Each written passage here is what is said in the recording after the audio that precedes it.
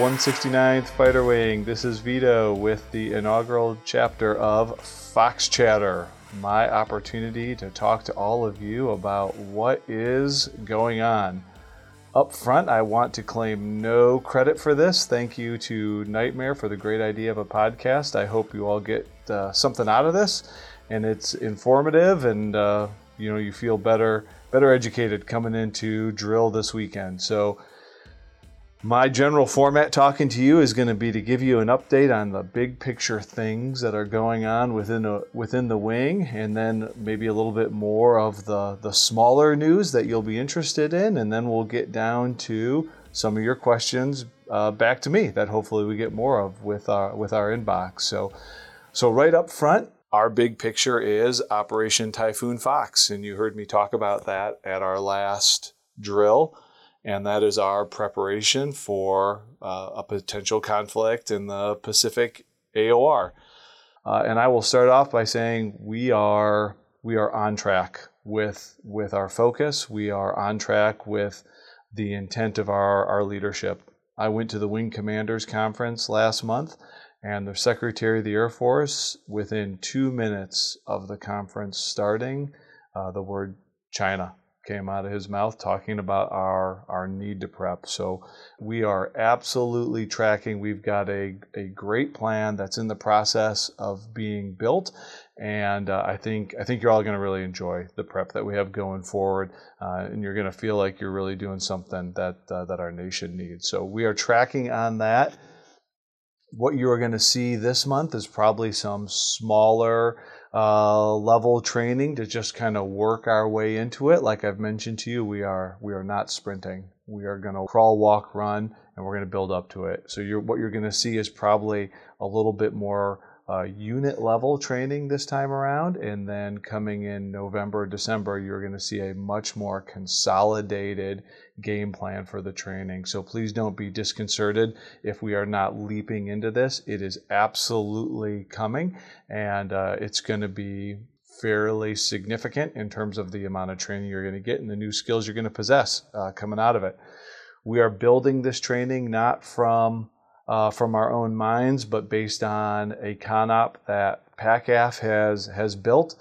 If you're looking for something to read at the secret level that gives you a great idea of how we would be expected to deploy to the PACOM AOR, this document, the CONOP, is really it. It simplifies things. It gives you a good idea that a lot of it has been thought through already, and the complexities, while they are definitely there, are a little bit less than what I thought they were going to be. So that is an enormous emphasis item for us, and we're going to keep tracking on that, and you're going to see a little bit of that at drill.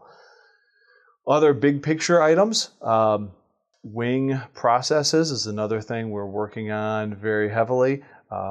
Hyde, our deputy commander, is our point guy on that, and he is engaging actively. And what I will say is, when we try to identify our processes, our people that are doing the work on these are doing a great job already. It is very difficult to find a process and improve it, and it takes more than just the people in a specific office to get there. Most of our processes that need some tweaking require interaction between, and that's the wing leadership's job to do that. So, and with our people that are working real hard and actually make their lives easier to a large extent. So it's a huge emphasis item for us. Try to make sure that everyone's getting paid appropriately, that we don't get caught in CMS cases and other kind of actions that slow us down. So we're looking to make that process better. When you change statuses, that's another one that can frequently cause some interruptions to pay, and we're looking to make that better as well. On top of that, we're looking at our processes for promotions, evaluations, hiring, everything to just see what we can do to smooth that stuff out. Speaking of some of those processes in finance, I'd really like to give them a shout out. The FM team was just phenomenal over the last weekend. They knocked it out of the park with the end of year closeout. Over $1.5 million in fallout money and contracts executed. Incredibly impressive, and also just really getting after our needs. The entire team just did a great job at processing the inputs that the wing had, prioritizing them and getting after them. On top of that, our superstars in contracting were awesome at generating the contracts, because so many of these things can't just be purchased in a store. They require a contract, and that requires a ton of legwork. So much work that went into that. They were working all weekend to close out the fiscal year and then build our next fiscal year as well once we avoided the cliff that was the potential shutdown. Glad to have that behind us, and hopefully it stays behind us with the CR only going until November 17th. So like I said, those are two of our big priority items, the Typhoon Fox wing processes. The other one that is a huge emphasis item for me is the wing morale and family feel. So we're starting to get after that. We're looking at our calendar for the next fiscal year, building that out, and not just with Typhoon Fox, but also with looking for some opportunities for some additional morale events. And then me personally, I'm looking for things on weekdays that we can do to make your lives better. Looking to get you guys out of here a little bit earlier on Fridays.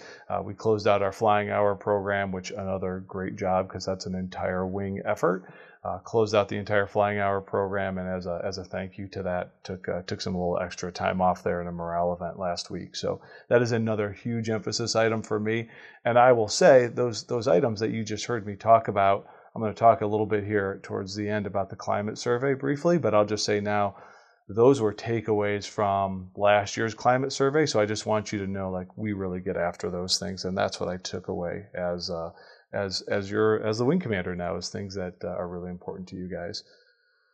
So those are our big picture things that we're working on. I also, while we're kind of on the topic of big picture things, and the climate survey, I'm going to kind of hop around here just a smidge, but one of the things we get asked a little bit in the climate survey, and I hear talking to people, is, hey, what is this emphasis? Are we trying to get the F-35, or are we F-16? And like you heard me say at the briefs last weekend, those F-16s out there, they're our babies, and we love them, and we need to make them as combat capable as possible, and our focus is absolutely on those. That being said, we have to look to the future. We have to look to the longevity of the wing, and that has to be an emphasis item. And I will say that instinctual feeling that we've all had, that has been backed up with actual words. So back in August, the Secretary of the Air Force made a statement, and he said the ANG fighter units, as their fighters retire, will be recapitalized. And his priorities are to recapitalize with fighters first, until he runs out, recapitalize with other flying aircraft second, until he runs out, and then recapitalize with quote-unquote enduring missions, which means not flying. So you can read between the lines on that. He wouldn't have a number 2 and a number 3 if every fighter unit was being recapitalized with other fighters. And so that's the why behind why we work so hard with our CODELs, and why you hear us talking about F-35 and other fighters, is because we want to make sure we're not left behind. We want to make sure that we keep a flying mission, and we want that to be a fighter flying mission. That is our priority. So make no mistake about what we're doing around here. It's the F-16. We are relevant. We have a mission, and we are training for it. But we must keep our eyes on the future. We're the best, and I believe that with all my heart. Went into that in a little bit more depth than I planned on, but hopefully you have a little bit better perspective on what we're doing. So like I said, there's the big picture stuff. Other smaller picture things, but still big deal. Our XAB is about halfway out the door. XAB is Expeditionary Air Base, and it is all of our airmen that are in RCP 3, Reserve Component Period 3, and were previously tasked to ACS, Agile Combat Support. Traditionally, most of our airmen, we got about 150 that are going out right now, would go to a smattering of bases across the AORs when they deployed in their RCP. The XAB concept basically took that smattering of bases, consolidated them into almost just one base, and then on top of that, added a leadership component. So instead of just going to a smattering of bases, now almost all of our airmen are going to a single base, and that base is being run by primarily our leadership. So I would say probably 90% of the people who deployed in the XAB were going to deploy anyways, maybe even higher than that. And then the other 5-10% were a little bit of an add-on. The one thing I do want to say is, I do want to address is there was a lot of flail with this XAB because it came about so late in the game. And what I want to do is assure all of you that I don't view that as an okay thing. Myself, my predecessor, and all of us have voiced our dissatisfaction with that, and we're gonna keep fighting for you guys and make sure, to the best of our ability, that doesn't happen again, and we can send people out the right way. So with the XAB out the door, most of them are in the mission support group. So if you're in ops or maintenance, you might not understand exactly what's happening, but realize with absolute certainty that our fire department, our civil engineers, our security forces are deploying a lot of people.